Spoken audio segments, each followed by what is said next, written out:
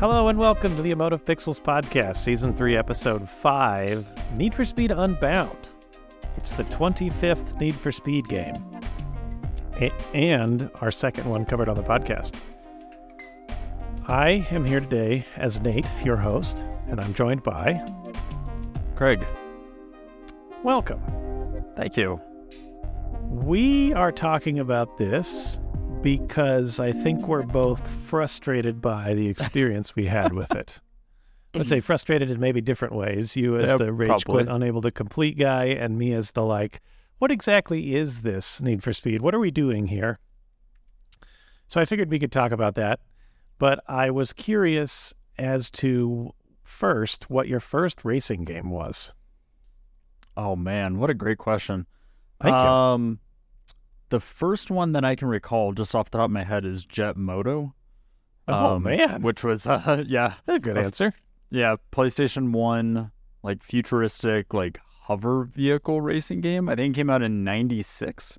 Something like that. Yeah, I think 1996. And yeah, it was a motorcycle racing game, sci-fi style. I'm pretty sure that was the first racing game I played. What was yours? Need for Speed Hot Pursuit 2 on the PC back at my uncle's house, where I just vividly remember the PC setup, and I just became attached to it all that weekend and then got it when I was at home. That is so much later. It's in 2002. Yeah, isn't that strange? I was 12. Yeah, that is strange. Yeah, I was we have to call out yours for being truly the appropriate ChatGPT generated PlayStation fans answer. And we have to call mine out for being the textbook late bloomers answer. Yeah, why absolutely. wasn't I playing racing games at 6? There's also looking back at Hot Pursuit 2, I feel like in the pantheon of Need for Speed games, you might have picked one of the most revered. Hold on. It was Need for Speed 3 Hot Pursuit. Those are Wasn't different that 90? things. Yeah, those are very different. And I think Hot Pursuit is better than Hot Pursuit 2, although, obviously Hot Pursuit 2 is probably a more polished game. Yeah, Need for Speed 3, Hot Pursuit. Please tell me 98. that was... Oh, good, okay. So you're only 10. Still, I was 10. That's something. 10 feels like the right time to probably start playing a racing game. That makes sense. Yeah. Yeah. So let's get into Need for Speed. I Are we feel going to rank all 25 of them? Yes, that was the opening segment and first hour of this podcast. I have not played all 25, but I would guess that I've played at least 15, probably 20. Although, I bet a bunch. How many of these are mobile games, I wonder? So that was going to be my question. When you pulled up that there's 25 of them, was that 25 mainline entries, or are we going with Need for Speed I was afraid, Porsche or whatever the fuck they put out? Well, Porsche Unleashed counts. I just don't want the random thing that was on your Nokia back in the day. Yeah, that's what I was kind of... And remember there was a free-to-play mobile game, Need for Speed No Limits, made by Fire Monkeys Studios? I don't even... This history is insane. Oh, man. Yeah, pretty crazy. One thing's for sure is it's mostly Canadian or British. I don't think an American developer's ever done it, right? Oh, man, what a great question. No, I don't think that's true. Wasn't... EA Canada, EA Black Box was also Burnaby. Slightly Mad is London. Ghost Games is Sweden. All right, there was a third country in there. It was originally developed by Distinctive, which is based in Vancouver, BC. Okay. Yeah, all right, you might be, wild. That is a new fact. I did not know that. Which connects to my music taste, because none of these have particularly U.S.-centric soundtracks. I guess until this one, I guess I can't speak to the last 10 games, but... Yeah, I was going to say, I would... Need for Speed Underground was incredibly prevalent with American music. Specifically, it does feel I guess that lends some perspective. It does feel like occasionally they turn their attention to U.S. culture, but it always feels like slightly outsider gazes. Yeah, I think it's an outsider gaze at what they think that street culture looks like in the U.S. Yes, absolutely. Which I did dovetails very nicely into what this game tries to do. Yeah, I think I wanted to insert the quip of "You still keep going" at the end of A$AP Rocky's credits speech to describe that Need for Speed just keeps going. And this feels like sort of a shambling leap forward in some ways, or shambling step forward in the Need for Speed games. So I guess a good place to start would be kind of with the development history. Criterion Games was originally owned by Canon. Did you know this? Canon, like the phone camera manufacturer? company? What? No. They were spun off from Criterion Software, which is owned by Canon Incorporated. And yeah, and they got bought by, there's a bunch of other things happened, but I didn't know that fact. So I think most people know Criterion as the Burnout developers. In 2014, they did Most Wanted, and Alex Ward left the studio after that to found his own studio. And kind of after that, it's been sort of a nebulous gray zone of like, what the heck's going on with Criterion? Some bullet points are, in 2015, there were rumors abounding that Nintendo Europe had approached them for an F-Zero game. They did Battlefield 5's Battle Royale mode, which was considered a failure at launch. They were announced in 2020 as the next Need for Speed developers, but that was put on hold for Battlefield 5's vehicular gameplay. And then they were merged with Codemasters Cheshire in May of 2022, and that's when it was formally announced again that they were doing the Need for Speed and that they'd been working together for a while. And then I guess now that we're a couple months post-launch, 5 key employees left pretty shortly after this game came out, including a vice president, a technical director, a head of studio development, a head of content, and an executive producer. And EA moved a director from the UFC series over to this project, as well as someone from Codemasters. I guess the open question is kind of like, how are Codemasters and Criterion going to coexist as EA Studios? Is Criterion going to continue being a support thing, or are they going to merge into like one Super Racing Studios? Yeah, it seems like kind of an interesting history. Sort of an EA support studio for a while, and now they're kind of back to Speed, sort of.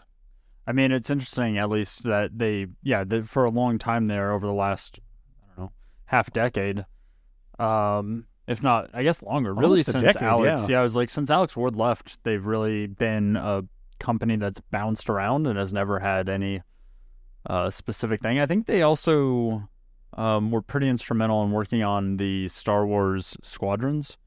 Okay. The flight Star Wars game, flight combat game. And then obviously the studio's just gone through so many different shakeups as far as the people are there. It's interesting that they did come back to racing and choose to make this the primary studio working on it, right? And shifting developers and people there. It does make me curious if after EA purchased Criterion and the I guess menage of studios that Criterion owned and talent that's in the UK, if some of those people have just been shifted around or moved around into Criterion, as they've been determining what their racing portfolio looks like as they move forward. Yeah, I think there's a lot of very open questions there. Hopefully they still, I just don't know how big EA would think the market even is for racing games. Well, that gets into the direct release of this as well, right? It was announced in October of 2022. It released in November of 2022. It was not barely sort of a Titanfall treatment, right? A little bit. At least they didn't sabotage it by releasing a Criterion AAA racing, or not Criterion, Codemasters AAA racing game within a week or two of it, like they did with Titanfall. They didn't sabotage it with another one of their own products. But it clearly speaks to, we have this thing and we want to put it out, but also let's not spend a ton of marketing budget. Let's see where it lands in the market, which is I guess it's do you put the cat before the mouse, or what's the executive pitch inside of EA of Need for Speed and putting this out and seeing if it's successful or not? How are they measuring that is something I'm incredibly curious about. I think we're going to get back to this a few different times in a few different areas, but it does feel like this is them testing the waters. To try to identify both maybe what Need for Speed's going to be going forward, but also maybe identifying what Criterion's going to be going forward. Yeah. This I think- feels like a very conservative games in a lot of ways. I think from the people that really enjoyed Heat, this has been acknowledged as kind of more the same, and that seems to be received by the fan community as a good thing, which is very interesting considering the racing game fandom is hypercritical and bitchy, to say the least. The one thing I did see people bitch about was the difficulty, which I know we'll get into later, but there's, it's very curious. Did you play Need for Speed Heat? Just a table set? I didn't. I mean, Okay. I played the demo. I did the EA Play first hour, and it seemed got it. good, but I kind of was grumpy about they didn't fix Need for Speed 2015, still feeling like a Frostbite game. Okay. And then just kind of never got right back to it. But it did go on sale before Unbound's launch for $2 on Steam, so I now have it. All right, sure. So I might go back to it, actually. People really like it, but I think what they liked was the day-night thing, which this game uses to pretty good effect. Yeah, I also would say, it came out and it doesn't, it didn't seem like... I have really mixed perceptions of the success of this game, because obviously it wasn't really marketed. Right. I've heard it sold decently, I think, and they have a big update scheduled for March. It seems like the studio went on kind of break for December and January, and then they came back and announced, we have a big update coming in March. And I'm like, well, that's interesting. They're like, it sounds like they're finishing online play. I'm so used to these things being declared dead at launch that, that's cool, I guess. What's going to be included in that update? So they're adding, I touched online briefly just because I briefly toyed with getting all the achievements in this game. So it sounds like they're doing cop chases online, which I was like, okay, that wasn't there. Nighttime free roam, also surprising. Takeover events, I feel like that's the main event type defining the game, and side bets, which I feel like is also a key mechanic. Then there's more new cars, and I guess people that played a lot of Heat said that's really welcome because a lot of these cars were just reused from Heat, which is also why was this game received so well from such a bitchy fandom if all these things are true? Yeah, that's really curious. Okay. I honestly will say that I probably won't get back into the game in a couple of months. I don't think when I that will release, but I am curious to. I'll obviously follow the news to see what is in that and what they decide to address. I think Need for Speed's unlike other series I can think of. I don't know why that was kind of unnecessarily bitchy. Need for Speed's come out at a great pace where I feel like they come out. It feels to me like they come out every 4 years or something. So it's usually by the time they come out, I'm like, yeah, I could go for another one of those. Yeah, that's fair. Okay. So I guess a good thing to talk about next would be the gameplay. So I guess this is a Need for Speed game. It feels very similar to many Need for Speed games in the past. I think that it basically plays out apparently a lot like Heat, where there's it's composed of a day-night cycle where you spend some time racing in the day and then you spend some time racing at night. You build up cop heat from most events and from doing dangerous stuff in the world, and that cop heat persists from day into night and then is reset at the end of each night. The plot is kind of set out around a 4-week competition where you're betrayed by someone you trust who steals your really good car that you start the game with, and you have to kind of work your way back up through each of the weeks that each end with a capstone event up until the end of week 3, I guess, or the end of week 4. Yeah. Wherein you battle the person and you kind of reharmonize and reunite and kind of talk about things, and the plot problem is solved. So that's kind of how things work. And I think people really liked that Heat build-up in Need for Speed Heat, as the title would suggest. And I do feel like the game plays better than previous Need for Speeds, since it sounds like Criterion kind of lent their hand to some of the racing mechanics. But I feel like there's a lot of things that feel sort of unfinished, I guess. I don't even know, to me, it still feels like it has that problem that I think we kind of talked about in the podcast ages ago, where it's hard to tell exactly when your car is going to kind of shift between its grip mode and its drift mode. And that even though you have that control of the slider in the game, and if you upgrade your car enough, you get pretty generous control of that. It doesn't seem to really there's just times where you're in the perfect drift for a curve in a critical race with cops all around you, and then somehow it snaps out of drift mode and you're going the wrong way, and it's just okay. There's no rewind. You have to restart the event. You only get 4 restarts. Yeah, It's pretty much okay, that's that. So I think that's a problem that persists and might be just a handicap of using an engine not really built for this. It gets better, but it feels like it's approaching some asymptote. Yeah, I am curious about that specifically, right? With regards to Frostbite, which people have, shit on for an eon, at least is what it feels like at this point. It's like you built a bunch of racing games on this platform. Like the opportunity to change the engine or either add or remove or adjust different pieces of it. I'm like, there's at a certain point, you would think that they would have come up with different compensating controls for that. But if they haven't by now, then my faith in them being able to, at any point in the future, still using the same engine is essentially removed after playing this. Yeah, I think that makes sense. I had this realization like on week 3, set like 60% through the game, like, oh, if I'm in a grip car, the way to make it actually be able to be usable is to actually brake like other racing games. And this game is like has such a weird engine that it took me until like 60% through the game to remember how to play like a normal racing game and to treat it like that, which I think says something.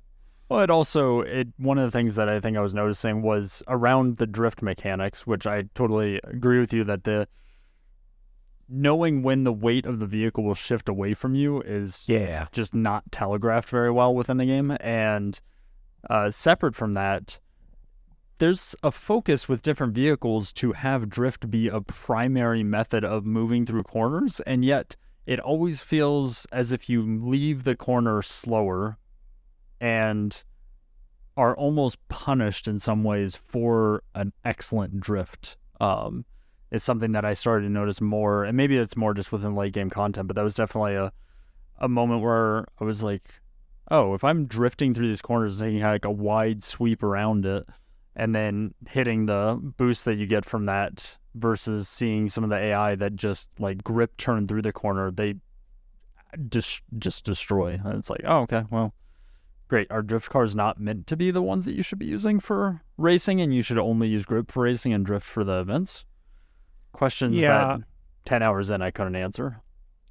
Yeah, and I do feel like some of this comes down to like it does an admirable job trying to do the Forza thing of having cars fall into like number bracketed rating systems.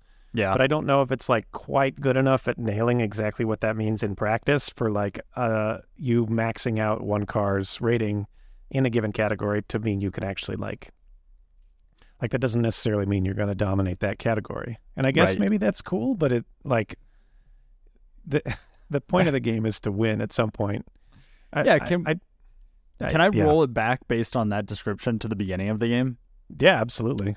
So my experience with the start of the game was a racing game that wasn't afraid to make you lose and still reward you for it. And I was like, that's actually kind of fresh. Like there's not been a racing game in at least the last probably 5 or 10 years that I played. I actually can't think of one period where losing felt good at the start of the game, right? I was like, okay, like I'm still progressing. I don't have as good a car as everyone else. Like I'm placing in the top 6 or something of that nature. Like this is a cool way to show, hey, when you start the game, you're not the hottest shit on the line, right? Yeah. And I was excited to see where that would go, and where it went, I was not excited about. Tell me more, because you're right, it did start cool, and I guess for me, it was like I had the expectation that I would be dominating by the end. Yeah.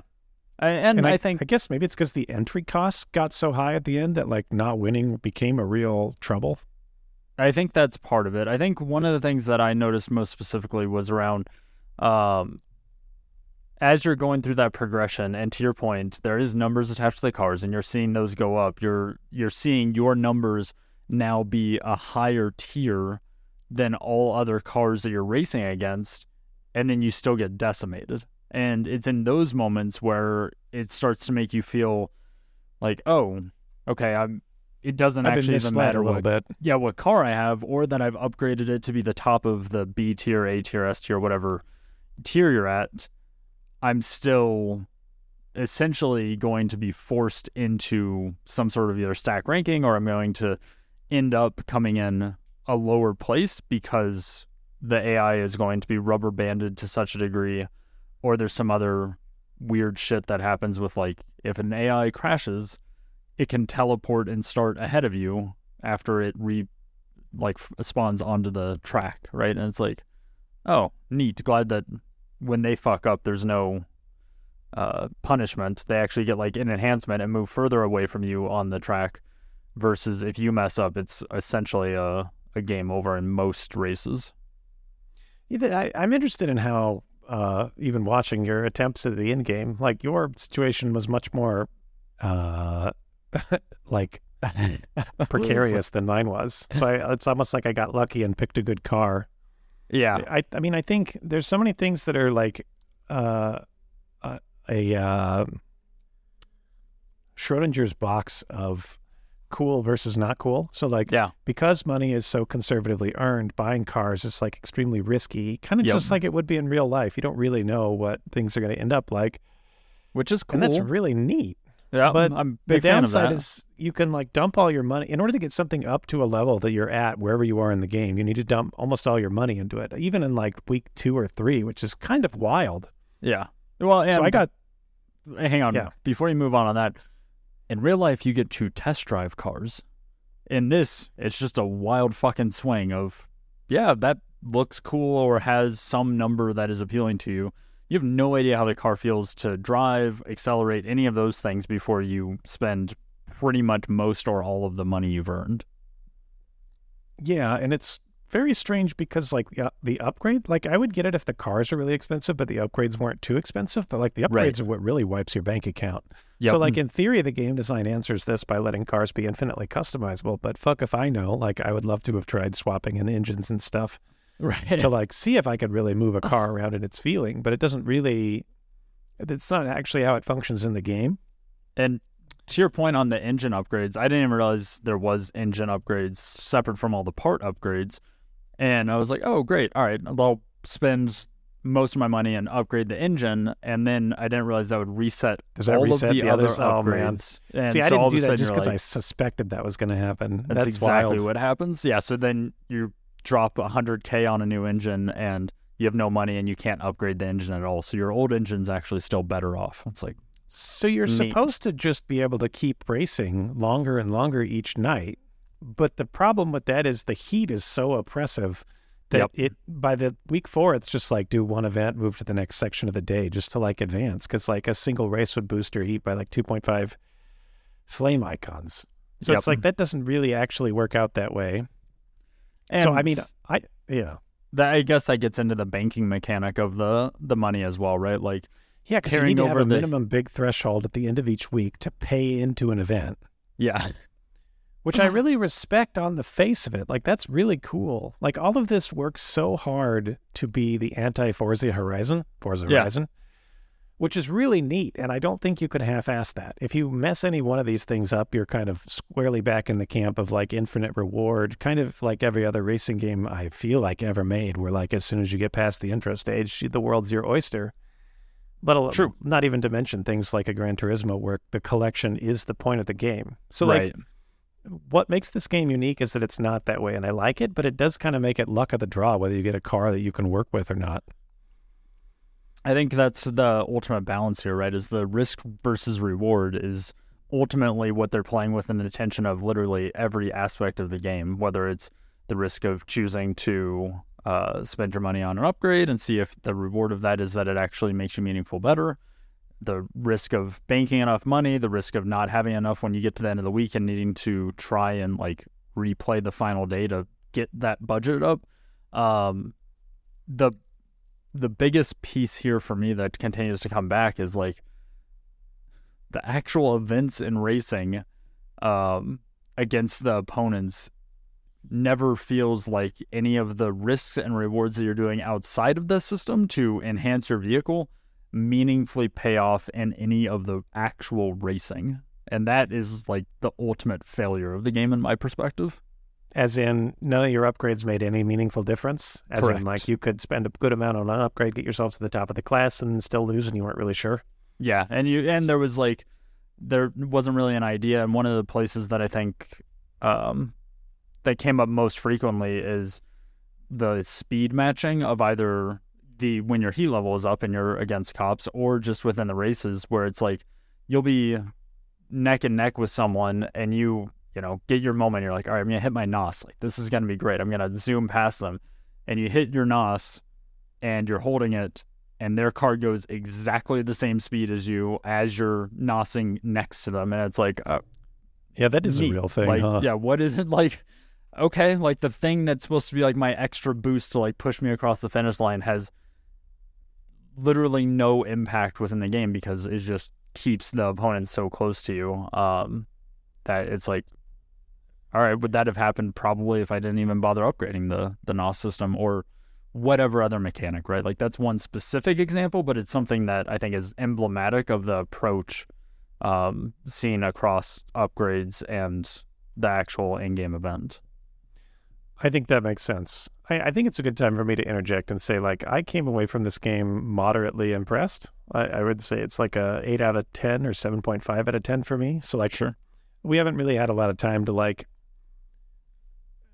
I've played so many of these things that the flaws in how it executes trying to be the anti-Forza Horizon, like, don't outweigh the fact that it's trying so hard. And I really think that's really interesting.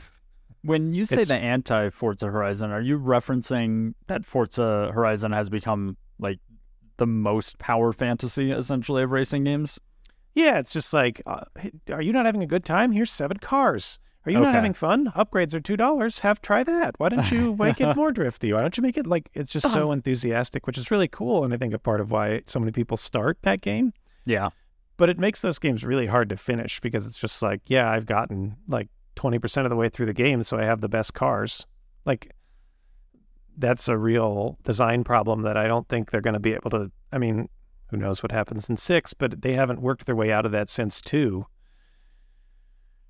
And I think it's key to their popularity. And it's like a real easy to reach for that lever when you're making these games to try to give people kind of their memories of what 90s racing games often used to be, which was like, here's the toy box, you go have fun now. But that makes progression really hard to be meaningful. So thanks to like getting lucky, I picked the one of the nights I got a Polestar 1 as a reward from one of the events, which also it's wild that just how much you have to pay into those events. Like, it was interesting. There were like, I think at least 2 of the like free car races I like didn't even do because it wasn't worth paying into for a car I didn't want, which was also kind of cool. I learned to drive that thing well enough that I felt pretty proficient at the game, and I wasn't sure if I was going to win the final races, but I ended up actually getting lucky on the final one, which was pretty close. So the balance all worked out really well for me. And it like my beef with the final week was just that the heat was such a big problem. Like 5 stars is a really big issue. That is one other aspect of, man, I'm with you. Like, I'm so conflicted on this game because there's so many really interesting swings that it's taking in so many different directions. And it feels like maybe they started to balance it when they announced the game was coming out. And it's like, oh shit, a month? We're supposed to, in 1 month? 1 month, that's where you want us to be. Great. All right. And it just like in so many different aspects of the game, it feels like that push and pull, if more nuanced, there could have been something really spectacular there, which is like kind of disappointing, especially I think in the final week. Also for me, it was like I was just like acing all the races and I was like, oh, power fantasy. I was like, yeah, this feels good. And then in the final races you saw and you mentioned earlier, right, like within the first 18 seconds of the race, I'm usually far enough behind that it's impossible to catch unless some accident or something happens to the driver in front of me. It's interesting. Yeah, the final week was kind of tough for me. Lyric, the same person that was beating you, was really giving me trouble on a lot of the races, and I came in second at some of them even, so I was kind of prepared for the end to be about the same. Were you not using S Plus cars all of week 4? I don't think so because I was moving back and forth. I was trying to get enough money because I needed $200,000 for the buy-in, and then I had upgraded the S Plus car that I had with every single available top upgrade that I could. Yeah. Except I had to upgrade my garage to the highest level, and the upgrade to the garage is like $150,000. So I didn't have enough money to be able to upgrade the garage and then add upgraded parts to my vehicle. And I also didn't have enough money to buy a new vehicle that had a higher starting area. Yeah, so you sort of were screwed. Yeah, you just end up like, I could have tried to min-max every single night and, like tried to scrape together as much money as possible, but the heat system is oppressive. It makes it like, I was like, well, that's not going to be enjoyable either. Because in a similar push-pull mechanic, the heat system is also fairly obtuse for being able, like, are you going to escape or something? Because it gives you like some hints, right? Of, hey, if these types of cars are chasing you, go off-road, or if these ones go on the road, or take them down, or whatever. I never found that to meaningfully change my way of getting away from some people, and sometimes it felt as if they were rubber banded around you as well in that capacity. I would just keep going in random circles and hope that they like hit a wall or something. Absolutely. I mean, I think, I found top speed to be like the only thing that was reputable. I would just get to a highway and race as fast as I could and kind of like weave in front of oncoming cars to get them to be head down, taken head on.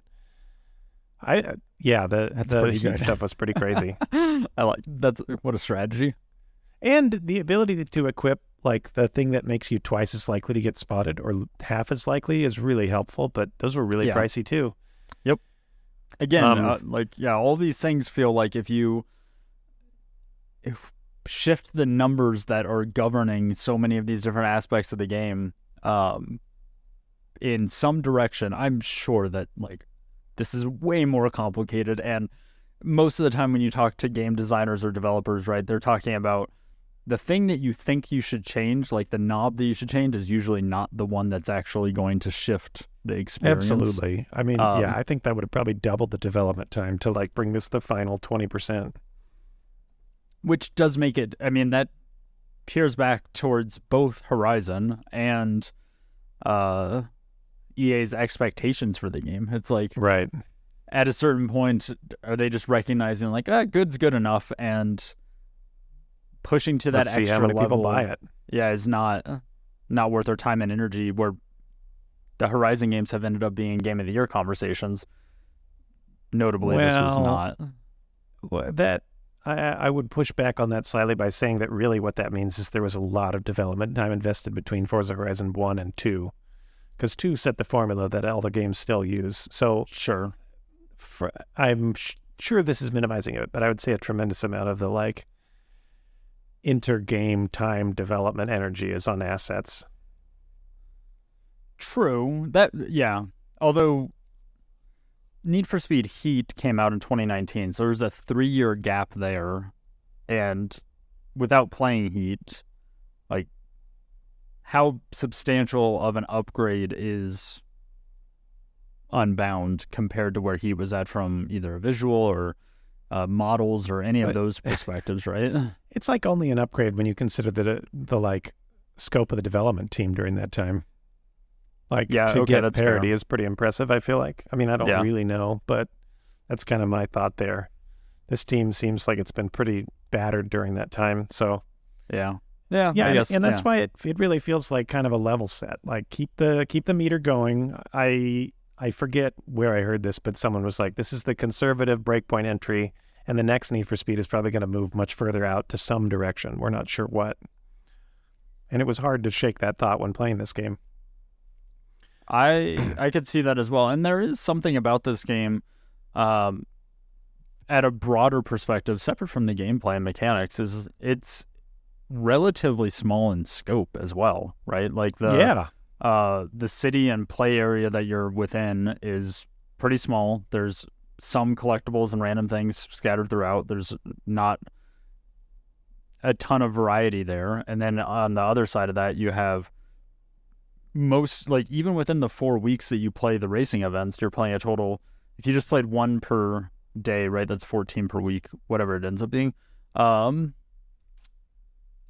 you're looking at the 64 or whatever events that you play through. Like, most of them, you replay a lot of the same races, which is something Yeah. Like, it's not like when you're looking at that number, like 60, you're not gonna have 60 individual tracks, but it is interesting when thinking about go out to Burnout Paradise or something, right? Like, also a city, but just the way that they used the point-to-points within those cities to have a bunch of unique ways to get through the city, as opposed to using, like, literally the same routes repeatedly or repetitively. A counterpoint to that for me is, like, this did not... I think this... Again, it's kind of like a mid... Let me clarify, that wasn't a, like... I'm not discrediting the game. It's just an interesting observation of resource utilization for the game. Yeah, and I think it felt really good to, like, if you think back to, like, a Midnight Club, like, I remember playing those games, and it, like, really pushes your cognitive capacity of understanding and parsing what's coming up. I mean, maybe that's just because I was a teenager when I played it, but, like, this game's very easy to read. The problem is just the actual mechanics of the racing, which is a pretty bad place for there to be a problem, I guess, but, like... I would say I appreciated that. And maybe that came from the low level of variety, or maybe they just made pretty conservative choices about what routes through this world were actually readable. This is the most generic Chicago I've ever raced in, though, I feel like. I didn't even think about it being Chicago until you're like, oh, it's Chicago. You didn't even tell me that. And I was like, fuck, I didn't tell him that. Why? And then I was like, probably because it doesn't feel very interesting. It's absolutely again, back to your conversation about, like, where are the developers? It's like the developers saw a few photos that came out of an AI algorithm, and they're like, oh, Midjourney thinks that Chicago looks like this. And it's like, yeah, well, exactly. It's not even that interesting, though. But it definitely is like, all right, we're going to take inspiration from a few of the architectural landmarks, not even the main ones, but a couple of them, and plop them in so it gives you something to kind of ground against. But the more I played of it, the less Chicago I felt. I was like, I guess there's an elevated train line through the city. Like, neat. I assume those, like, that underground road section with roads on top of it also is, like, a Chicago thing. Is that... I haven't been to Chicago, but you know what I'm talking about? Oh, okay. I know exactly what you're talking about, but yeah, it's not... I feel like I've seen that in other games. It's not a major part of the city by any stretch of the imagination. Okay. I don't, it's hard to discuss this game without, like, seeming so harsh. Like, I had a good time with it. I didn't end up completioning it because I was frustrated that when you beat the game, the collectibles don't all just show up on your map to go around and mindlessly fine. Yeah. I had a good time. I guess we haven't talked about the visual style, which definitely got me in the door. So that's really where I was going to say, like, separate from the gameplay, I think there's, like, so much there. To your point, I don't want to come off overly negative because it's interesting, but, like, let's oscillate into the areas that were like, oh, this is cool, because there is a lot of cool things happening here. Like this, I don't think this. Yeah. I don't want this to be a let's shit on Unbound right hour conversation. I think the visual style is really cool. It catches you with, it's kind of, if you haven't seen the trailers, it's like anime. It's like flat cell shaded characters in a realistic world is for, like, the character style. Yep. And for, like, the race, when you're racing, there's, like, vector effects that come off your car kind of cartoonishly, like when you're going through the air, or when you're using boost, your taillights, like, flow behind you, like long exposure photography. These are all really cool and they catch your attention, but when you play the game, they end up feeling just also kind of conservative. Like, it's hard to, like, there are moments where that actually helps the gameplay. You can tell when your opponents are boosting. There's a few, like, drifting is pretty iconic. You can see when other people are drifting, which is, like, useful and legible. But did you end up feeling like you kind of wanted more of that by the end? Yeah, in a similar way of this being a trial for different activities to see where they want to take the game, I was like, can we, like, quadruple down on this? Yeah. Because at the beginning, it's one of those other things where it introduces some of the smoke mechanics and the different things that you can put on your car. And then almost immediately it mines it by giving you a bunch of unlocks of it. And then you're like, oh, these are just different colors. Like, there's nothing else that it's really even doing with this from that perspective. And the collecting street art felt very, like, all of the street art is actually really cool that's splattered around the city that you're going and picking up, but isn't meaningfully, like, shifting anything else. And I'm like, how can we merge these different or disparate worlds together, because all of the flourishes are what gives it the personality. And I don't know. I just wanted more of it. I wish I had a better way to like add critique there.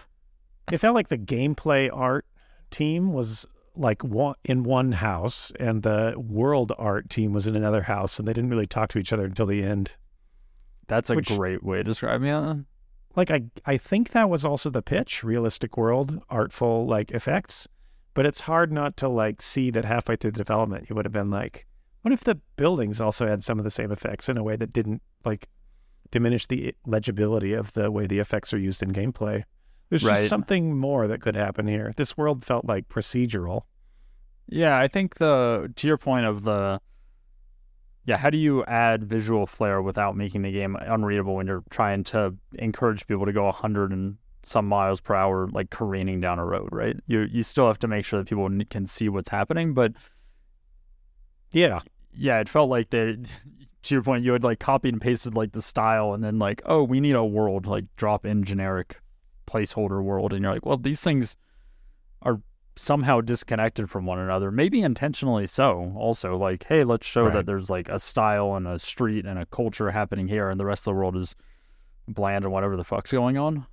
With all the ChatGPT conversation going on, I couldn't help but thinking like this world would be really neat if it was just procedurally generated. So like this level of quality would be great if it just kind of went on forever or something.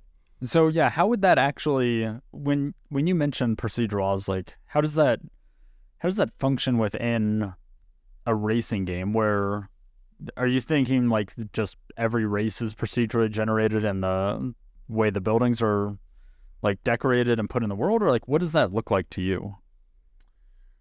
I guess my thought was like you would have like a world seed that reshuffled the entire world, and that could keep it going at the bounds. So like if you drove towards the edge of the world, there would just be more world. Oh, interesting. So it'd be much like more prevalent in the open world. Yeah. Yeah. Okay. I mean, I guess you'd have a bunch of problems with that. You would need to make the race generator engine procedural as well, but I feel like some other series has done that. Also, I think Dirt Rally 2 has a fully procedural system where it can generate rally tracks procedurally. Is that the game I'm thinking of? Is it Dirt 5? It's one of the Dirt games. And it definitely was not Dirt 5. Okay. This has been done to apparently pretty good effect. Obviously, a rally racing game is like a corridor thing, but like, yeah, I don't know. I'm just curious what games are like in 10 years, but yeah, racing games do feel, a racing game feels like a prime place for using that sort of procedural content though, right? Like you need to you're not expecting anything you fly by with too much like criticism, right? And it doesn't need to have too much criticism. And also on the other side, like you just need things to connect and have some level of constraints around like the curvature of the roads, right? So that it's not just terrible of like, here's a bunch of right angles and you're like, well, this feels awful to move through. Then you could get to like making tracks really designed around your car. Yeah, I mean, that would be really neat. Yeah, please put a pin in this, and then when we circle back in 2033, we'll see where racing games are. Absolutely. I think the soundtrack also was like really cool. I think A$AP Rocky picked the stuff, right? Which is, by the way, A$AP Rocky is a prominent part of this game, at least in the marketing, but I'm not sure about actually in the game itself. But yeah, we'll get to that in a minute. But I think he picked the soundtrack, right? I think that there was some component there, although it wasn't as... If he did curate the entire soundtrack, they didn't do the thing that... God, what was it, like NBA 2K something was... Like, they had, like, Dr. Dre or Jay-Z come in and, like, curate it, and it was, like, a huge part of the marketing, and it was on the box art. So, if he did it... That's cool. I don't think he... I don't remember it. It never was, like, in your face about it, but it definitely... It includes other people from, like, his label and includes his own music, and also it feels like it is part and parcel with the music that he would choose if so. So that makes sense. Did you, within the music, how did you leave it within the game? Because by default, it does not play music all the time while you're driving around the open world. And I'm curious if you changed that setting or any of the other musical settings or used your own music. For the first week, I left it default, where it played it whenever it wanted to, because I really was interested in kind of when it was choosing what kind of music during what events in the game. Okay. And then after week 1, I turned off all the music altogether, which is, I liked this a lot more than any of the like street-focused soundtracks from any of the previous Need for Speed games. So I like really enjoyed it, almost all of it. But yeah, eventually it became my podcast time game, which is kind of probably more of a testament to the game itself rather than the soundtrack. How about you? Almost identical. I Nice. Originally was confused at why you couldn't change tracks, and then realized that once you set it that music is always on, then you can change tracks, which is like a weird little setting. Wait, what do you mean once you set it? What's that? What do you mean once you set it? Like if by default music doesn't play at all the time while you're in the open world, if you go into the settings and change it so music is always playing in the open world. That's when you're allowed to change tracks? Then you're allowed to click right on the D-pad and change the track at any point. I was like, fascinating. What a weird, again, another like little oddity of, I was like, okay. But similar to you, after probably the first couple of hours, it felt like I'd experienced most of what the soundtrack had available, or if not all the tracks. It didn't seem expansive. I definitely saw a lot of replayed songs, so then I moved into either playing my own music through Spotify on the PS5, or I also listened to podcasts for probably an entire week of playing. Yeah, I think that makes sense. I think it kind of like the I think the soundtrack and the like A$AP Rocky's inclusion in general and some of the plot beats that the game hits on actually are they're a little more out there than I would have expected from such a like giant global company. There's some right. Yeah, let's fucking go. Like there are definitely songs like I wrote down the lyric that I was just thinking about when I was watching you play, where someone says, "You could bet this pussy tastes like," and I don't even know what they said after that, but I was like, really? What is the rating of this game? And so, yeah, this is, are we getting into our old man phase?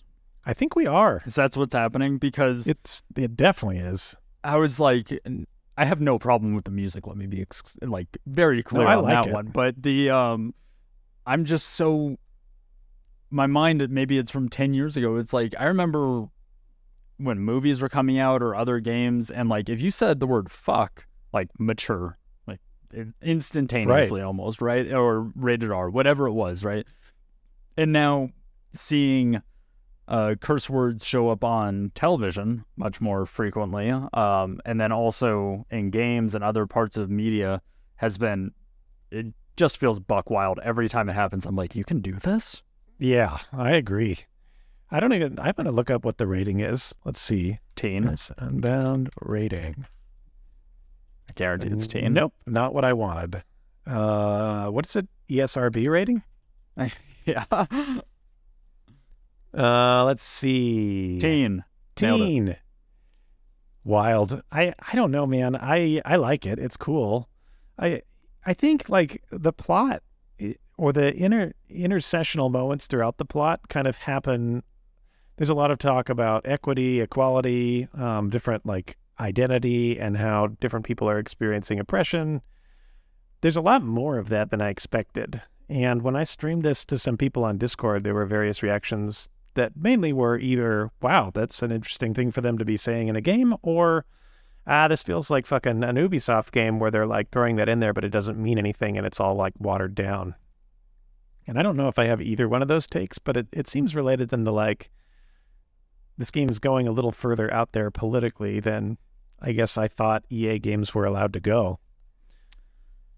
The fact that there was any sort of political statement made almost immediately in the game was truly shocking to me. What kind of things are you thinking of? So I think there's two pieces that came up very quick, and I think you gave me a bit of a heads up on this. One was one of the races within the game is like you get a phone call and it's like, hey, a racer's in trouble. Can you go pick them up and get them to their safe house, right? And then in those moments, like those people are telling their stories of like, hey, the cops are fucking with me, or they've been fucking with my family, or there's some level of oppression, or like I'm kind of essentially being targeted, and the real quote unquote criminals or like white collar criminals are just not affected by the police, and yet they're out here trying to like harass us. And having that just like explicitly stated, it wasn't even, oh, I think I can understand that this might be what they're hinting at. It's just like, no, this is what's happening to me. It was like, I'm truly surprised to see in a AAA-ish racing game that just to be a part of it. Yeah, like LGBTQ characters talking about being like targeted by the cops more than non-LGBTQ people. It's just kind of interesting. The mayoral race in the game is pretty like explicitly like about authoritarianism, but focused on street racing, which is something like Need for Speed has been doing for a while, but this is like much more clear. This isn't like tongue-in-cheek in any way. It's like the mayoral race is kind of like corrupt and characters are laughing and commenting on it, which is, I don't know. I just don't know how I feel about it. It's kind of, it's really cool on the one hand. These are real things, but like, why? I wonder, I'm just curious about it.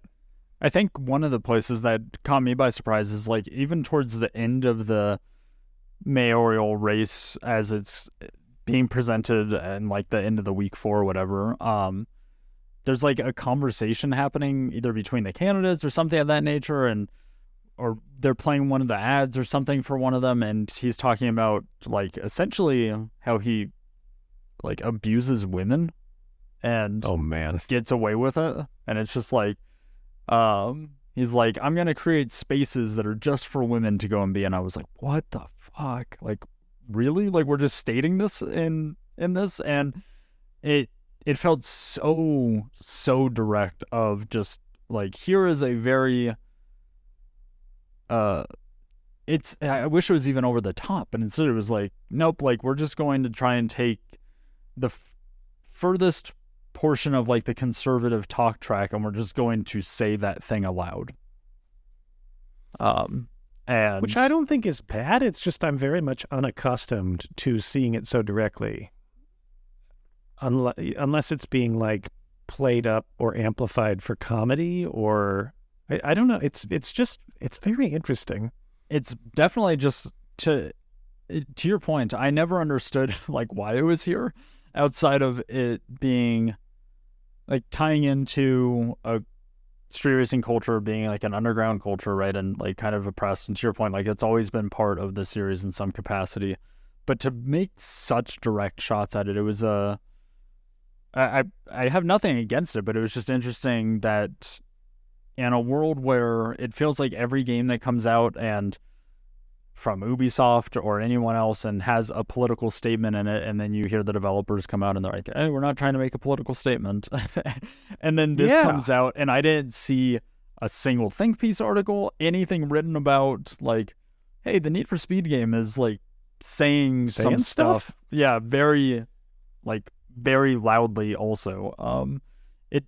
And maybe it's because it never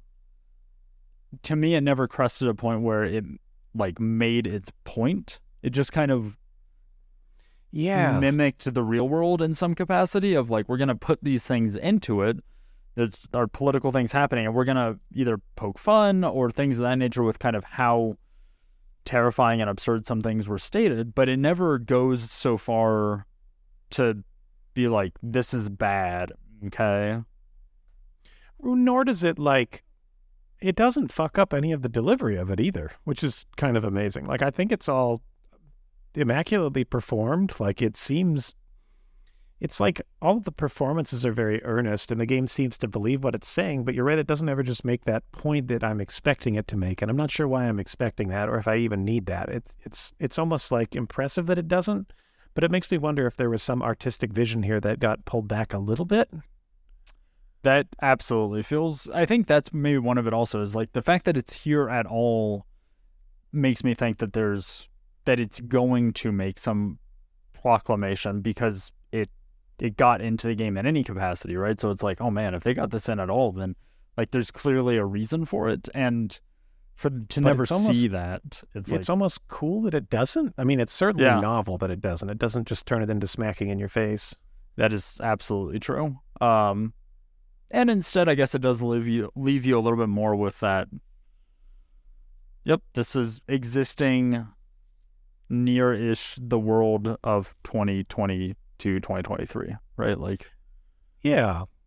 I think the plot was also really, like, clearly the criticism of 2015's plot being too over the top, which I really like, and I hope that's what I said in our podcast, although I think I was very frustrated with the mechanics of that game. I loved that, but this is way more toned back in a way that feels like, honestly, probably just the right, at least the level that most of the fandom wanted. Yeah, so can we talk about, like, all right, we talked about, I guess, the world building piece of it and the other stuff that's happening around it, but did you care about the actual plot? The, like, triple cross, essentially, I guess? Your partner fucks you over, then you're going to get revenge on them, then the person that's helping you get revenge fucks you over, and then you get back with your original partner to then fuck that person over. I was like, okay. Are you talking about the cheerful girl that was placing bets against you both being the triple cross?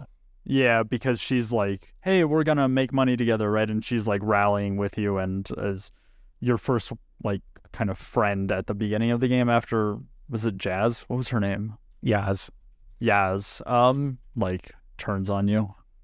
I thought it was cool. I don't think whatever the heck her name was ever played as a serious, like, she was definitely that archetype of, like, I'm going to do whatever's best for me. And, like, even in her phone calls and stuff, your character was, like, clearly, like, a little wary of her.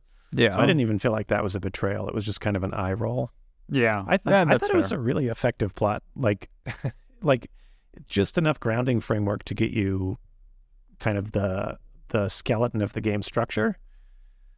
I mean, I guess I wish for more, like, I understand Yaz was like, it has a hard time trusting people, but, like, a little more depth there would have been good. But, like, it was just the perfect amount to really set up the structure without complicating it, like Need for Speed 2015 probably would have done with a ton of plot threads and other things. I don't know. What did you think of it? Do you ever meet Alec, like the person, I guess, financing a bunch of this stuff? No, I don't think you do. Maybe you see him in the garage at some point. Okay. This is a very good hole to poke. Yeah, who the fuck is that? Yeah. So, like, I mean, yeah. Yeah. Those are some of the areas. And I am not the one that's going to stand here and be like, oh, I'm upset about the plot. Like, it was a thing. And by the nature of me playing the game and listening to podcasts or other music, like, I definitely missed random, like, phone calls that were happening while you're driving around that I'm sure is filling in some of the plot stories. So yeah, this is not the hill for me to die on, but it was to your point, it was like eye rolly, and then it was like, all right, well, this is kind of cool that Yaz and player are like finding where their differences are and being like, hey, like, you can, doing something bad doesn't make you bad forever, right? Was kind of like the high level takeaway. And I was like, all right, yep, that's a good enough thing to hang your hat on. Yeah, I think it was earnest and authentic enough without being over the top. I think the performances were all fucking great. I know a lot of people were like, oh, it's cringy. Like, Rydell is like too much of an old man talking to the youth kind of thing. But, like, I feel like it was all, like, exactly the right level of cheese and seriousness. And the performances, like, for that tone that was set out by the script, I think were really good. I don't disagree, actually. The cheesiness level was enough to make me smile, and that's good enough for me. Especially at the end when Rydell's like, do you have the need for the need for God, what is the thing that we have a need? Oh man, what you're gonna do great, kid. Oh shit, speed. You have the need for speed. I was like, all right, sure. I feel like, you know, the game's tone works when you, like, genuinely smile and laugh at that. Like, which I did. Like, it's like, fuck yeah, dude. I laughed at that, and then one of my other, like, favorite moments happened in, like, the final scene in the garage where they're talking, and they're like, well, what happens if we don't win? And then she, like, it was either Yaz or the player, just like, you know, it'll be about family and a backyard barbecue, and Is that we'll a, end up is that a and- fucking Fast and Furious reference? oh, absolutely. And then they're like, and we'll just do the same thing over and over again, like 7, 8, or 9 times. And that's what it will be. And I was like, oh my God, this is so good. I was like, That's yes, great. that is exactly the level of jokes. Like, I wanted to see more of that personality, to be honest. Yeah, I agree. It's yeah. I think it was great. Like, I think like so many other, despite kind of the tone of what we might be saying, like it's just the right level of game. It feels like, which Yeah. I think is kind of what EA was shooting for. If that like put something conservative out there, change direction later, make sure the studio is stabilized theory is correct. Yeah. Like I'm sure no one wanted to make like a 7 or 8 out of 10 game, but like it feels like everything kind of lined up and made it really solidly that. And to the first 30 minutes of our conversation, right, of the things that we weren't stoked on, all being things that, like, with a little bit of tuning end up becoming something special, right? So Yeah. if that's where you end up leaving yourself and you're like, all right, we left the game with, yeah, we have a couple of changes that we make here, there, the world, there's some stuff that happens, and you've really set yourself up to make this, man, what's the like Assassin's Creed to Assassin's Creed 2 almost, which Yeah. is weird to We think can about only in a hope. game that's like, yeah, 25 games deep, and you're like, oh, we're going to make a fundamental shift. But Yeah. it's like, Yeah. it could be a launching point, and that's cool to see. I don't think, if you were an executive at EA, I don't think it's clear that like finishing these games to that extent really results in a meaningful difference in sales, especially in this genre. I would Like, be even more curious now with them owning Codemasters, and Codemasters puts out like consistently great games, but like none of those always end up in the like crazy list, right? So Yeah. do they look at that and they're like, all right, how do you budget, market, release, continue to make a profit on these games and set our expectations where they need to be? Yeah, I would love to like make a safe space for a former exec to like talk to me for just 10 minutes about like, yeah, how do you decide? I mean, I guess this is true across the whole industry, right? Like, what kind of things are you thinking about when you decide to like pull the plug early on a project? Like, how do you decide when things are finished? Is it literally just fiscal stuff? Is it like, do you have a read on the studio? Like, how does that whole process work? I think is one of the like mysteries of game design. Yeah. I think we need to talk about A$AP Rocky in this game because it's fucking weird. All right. I would love to. I don't even know. Man, I don't even know where to start with this one. What is he doing in this game? Like, it's cool that he's here. I would Okay. assume he likes cars in real life. I like the idea that someone pitched him in this He game. likes spinners. A way to diffuse exhaust from cars, in his view, which I'm not sure that was true. Maybe. But the way he shows up in the game is just fucking strange. And like, it's kind of yeah. like the way the political messages in the game go. Like, it's cool that he's here. It's really interesting and distinct and unique. Like, I don't know that much about hip hop, but the way he kind of like discusses his identity and is kind of vulnerable seems like unique in the hip hop world in general. Maybe that's different now. Maybe there's much more access to people's like vulnerable side. But yeah, it's just very strange. How would you describe how he shows up in this game, I guess, to start? I think one place that is very curious about how he shows up is he is A$AP Rocky. Like, Yes, that's a it's good not. point. Yeah, he's not playing some not other playing a character. character. Like, he like shows up and they're like, oh shit, A$AP. Like, Yeah. it's like, why is this famous rapper just like hanging out in the Boop. city? And he's here. In like the street club, and it's also not like he's like, why is he not the one that's like funding the pool or something, right? Like, Yeah, he has like no. If he was Alec, that would be a lot more like, yeah. I mean, yeah, you'd have to make him into like an actual character at that point, but instead it's like he's just like around, and then at the end of some special events he's like, yeah, you're killing it, kid. And I'm like, thanks, A$AP. And you Glad pick you're him up here. at one point during the game, and he gives a monologue, and then he's That in the is credits, and that's it. Best event of the game, in my opinion. It's so what is it? It's like at the end of week 2 or maybe the middle of week 3? It's sometime in week 3. Yeah, it's definitely in week 3 because it was at a point where I'm like, I don't know if I even care to keep going. And then it was the next event, and I was like, Well, I just got like a 4-minute podcast of ASAP Rocky just talking to me while I drove him around the city. I was like, what the fuck is happening? it's so weird. I don't like. It's not really that weird. A character that's in the game talks to you, like, honestly. That shouldn't be that weird, but I cannot for the life of me think of anything like it in all of games. I mean, he doesn't talk to player, he talks to you, the player, right? That is weird. So he's like referencing like the vulnerability of fame and things of that nature in a capacity that doesn't feel like he's really lecturing the person like that's driving the game. Instead, it's like, no, I'm just going to talk about life and give spread some wisdom for anyone that's playing this game, actually. And the things he talks about have nothing to do with racing either. They're just like, about... He seems to be a really humble, cool kind of guy that's thoughtful. It's really cool. But the presentation of it makes him seem almost like self-centered, especially in the credits where it's like 17 minutes of him just talking, seemingly excerpted from a conversation that he had with the developers, just like cut and chunked into just a monologue that's 17 minutes long. It's so weird. And even though all the content is like really human and like about recognizing all people and their struggles, it's really neat stuff. Did you feel like it was just sort of like, what's the word I'm looking for? Like self-aggrandizing? Somehow it never crested into that.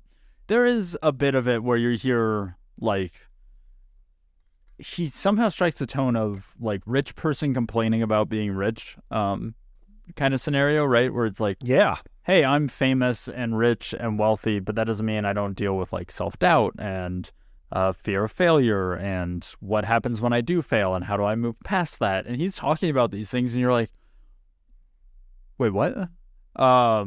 Yeah. And specifically in his monologue at the end of the game, which clearly it such felt like someone left a mic on the table and they're like, hey man, just like, how you feeling? And then he just talks for 20 minutes and he's like talking about Kendrick Lamar and Future and people that are like, Kendrick's not a real artist. And he's like, fuck that. I'm like, but what does this have to do with anything? He's like, trust fund people have problems too, even like a Donald Trump. Like, I don't remember the last time I heard a AAA game mention Trump's name. That's absolutely true. Well, I mean, and to be fair, I guess dropping that in the credits of ASAP kind of going off on a tangent of some sort is a thing. It's the least meaningful place it could be, but the fact that it's there is like shocking to me. Yeah. It would be so easy to cut that out, and they didn't, which is something. True. Although they do censor him on curse words, which I was like, only fucker, mother. Yeah. What? Yeah. Is it? Yeah. I have questions about that. I don't want to like shit on it. I think it's cool. I think the message about like rich people have problems too is not a very often heard one. It's not like that is such a sensitive topic that it feels like it needs to be, we usually think of it as it needs to be presented in like a perfect way. And I don't think it's presented perfectly, but it feels human. It does feel human. That is true, which to your point, that is something contributed to the game, but it is so weird that he's in the game. Like it's still so weird. Who approached who? Did he tweet at EA saying, yo, you want a rapper in the next game? Like, if that's the case, this almost all makes more sense. You're not wrong, actually. But I doubt that's how it. Well, that has to be. How does this even happen? There is something. Can you imagine a bunch of white British people, like nerdy in a video game studio, like hanging out with ASAP and trying to figure out? I just it's so interesting. So it did say that EA asked ASAP to be part of its racing game. And that's wild. When did that? Who did this? Who thought of it? Who conceived it? Man, I can't fucking imagine. Can you imagine being in one of the studios and being like, I got an idea, and having it go all the way up to the executive level? I mean, it's really cool. It's just so weird.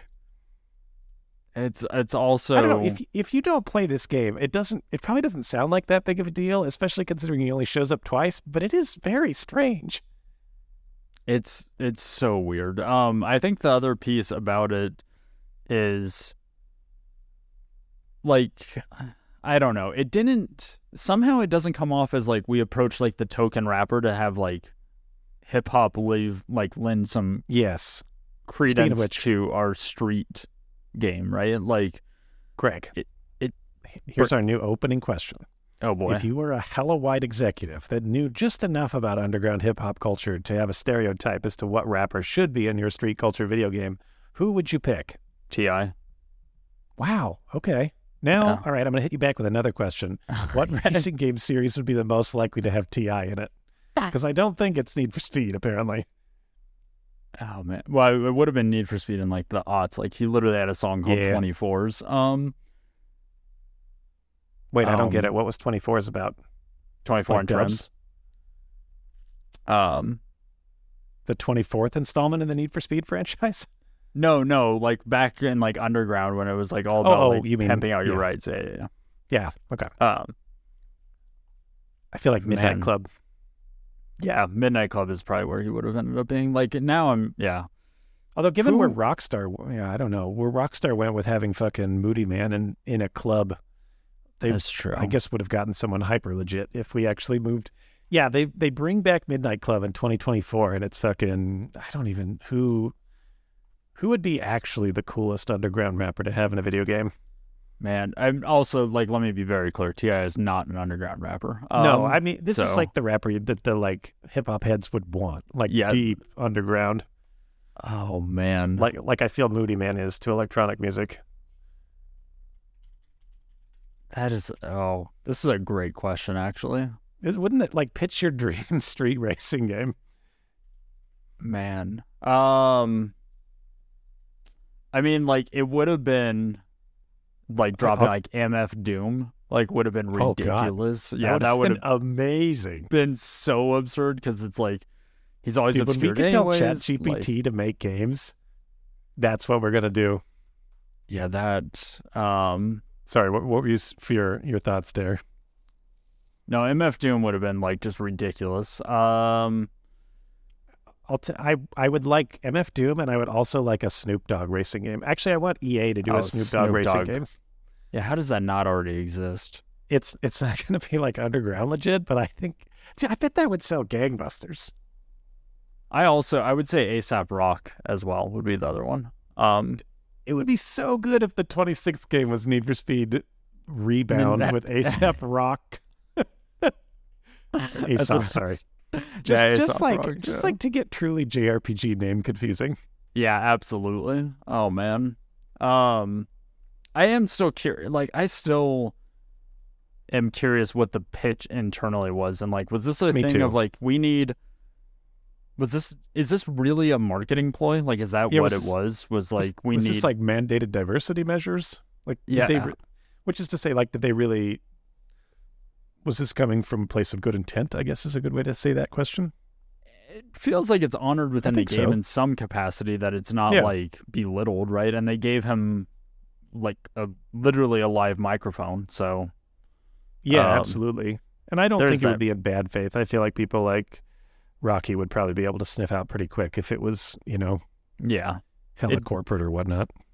Although, to your point though, like, it doesn't meaningfully contribute like really anything to the actual game. It Which doesn't, but it doesn't take anything away. That's it's fair. kind of like All the identity stuff in the game. Like it doesn't. addition by There's this subtraction. pressure to there's this pressure to what does it add, and it's like it doesn't really need to add anything. It's not like it's a burden by being there. It's just kind of background flavor that I think we're conditioned to thinking needs to have a reason because this stuff is kind of weighty. Yeah. Like I wonder if I guess what part of what struck me is like, why don't we see this more often? Like a cameo from famous people in games. Like, is this what's happening in Fortnite? I mean, that's absolutely what's happening in Fortnite. Like I was gonna say, I think Cameo, yeah, I like can challenge that one right off the bat, because if Great. you look at another EA game, right, Star Wars Jedi Fallen Order, and the next one, Survivor. Oh yeah, this would make sense. Yeah. Like Okay. the main character there is played by I can't remember the actor's name, but a known actor, and it's his face and all that sort of thing, right? It's not him just doing mocap. I don't think that's what makes ASAP showing up in Need for Speed interesting. I don't think that's actually directly related because that's the same thing. Oh, you think that it needs to be like a cameo of them showing up as themselves? That's what I think. I'm more surprised doesn't happen. Yeah, but I guess like racing games are the only genre chill enough where that actually. No, that's not true.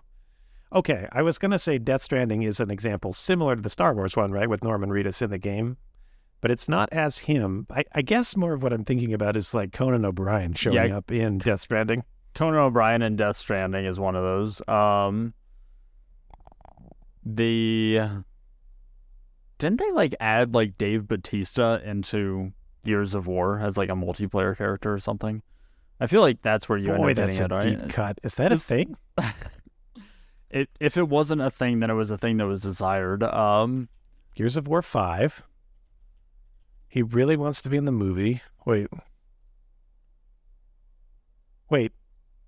No, that you're thinking of how he tried to cast himself as Marcus Phoenix for the Netflix adaptation. Okay, but he wasn't actually playable in any of the Gears of War games. As far as I can tell. Okay.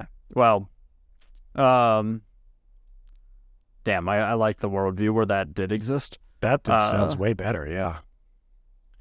You ask a good question. What was the original pitch? Like, A$AP Rocky is in this game as a character sometimes, and then it kind of worked its way up to, like, he speaks openly to the player about his experience. I could see that being kind of the case if you didn't really know A$AP as a person very well, and when he got into the studio, he was kind of more prone to, like, philosophical monologues. Then you're like, we got to, like, this is the guy we got. We should, like, put him authentically in the game. Yeah. I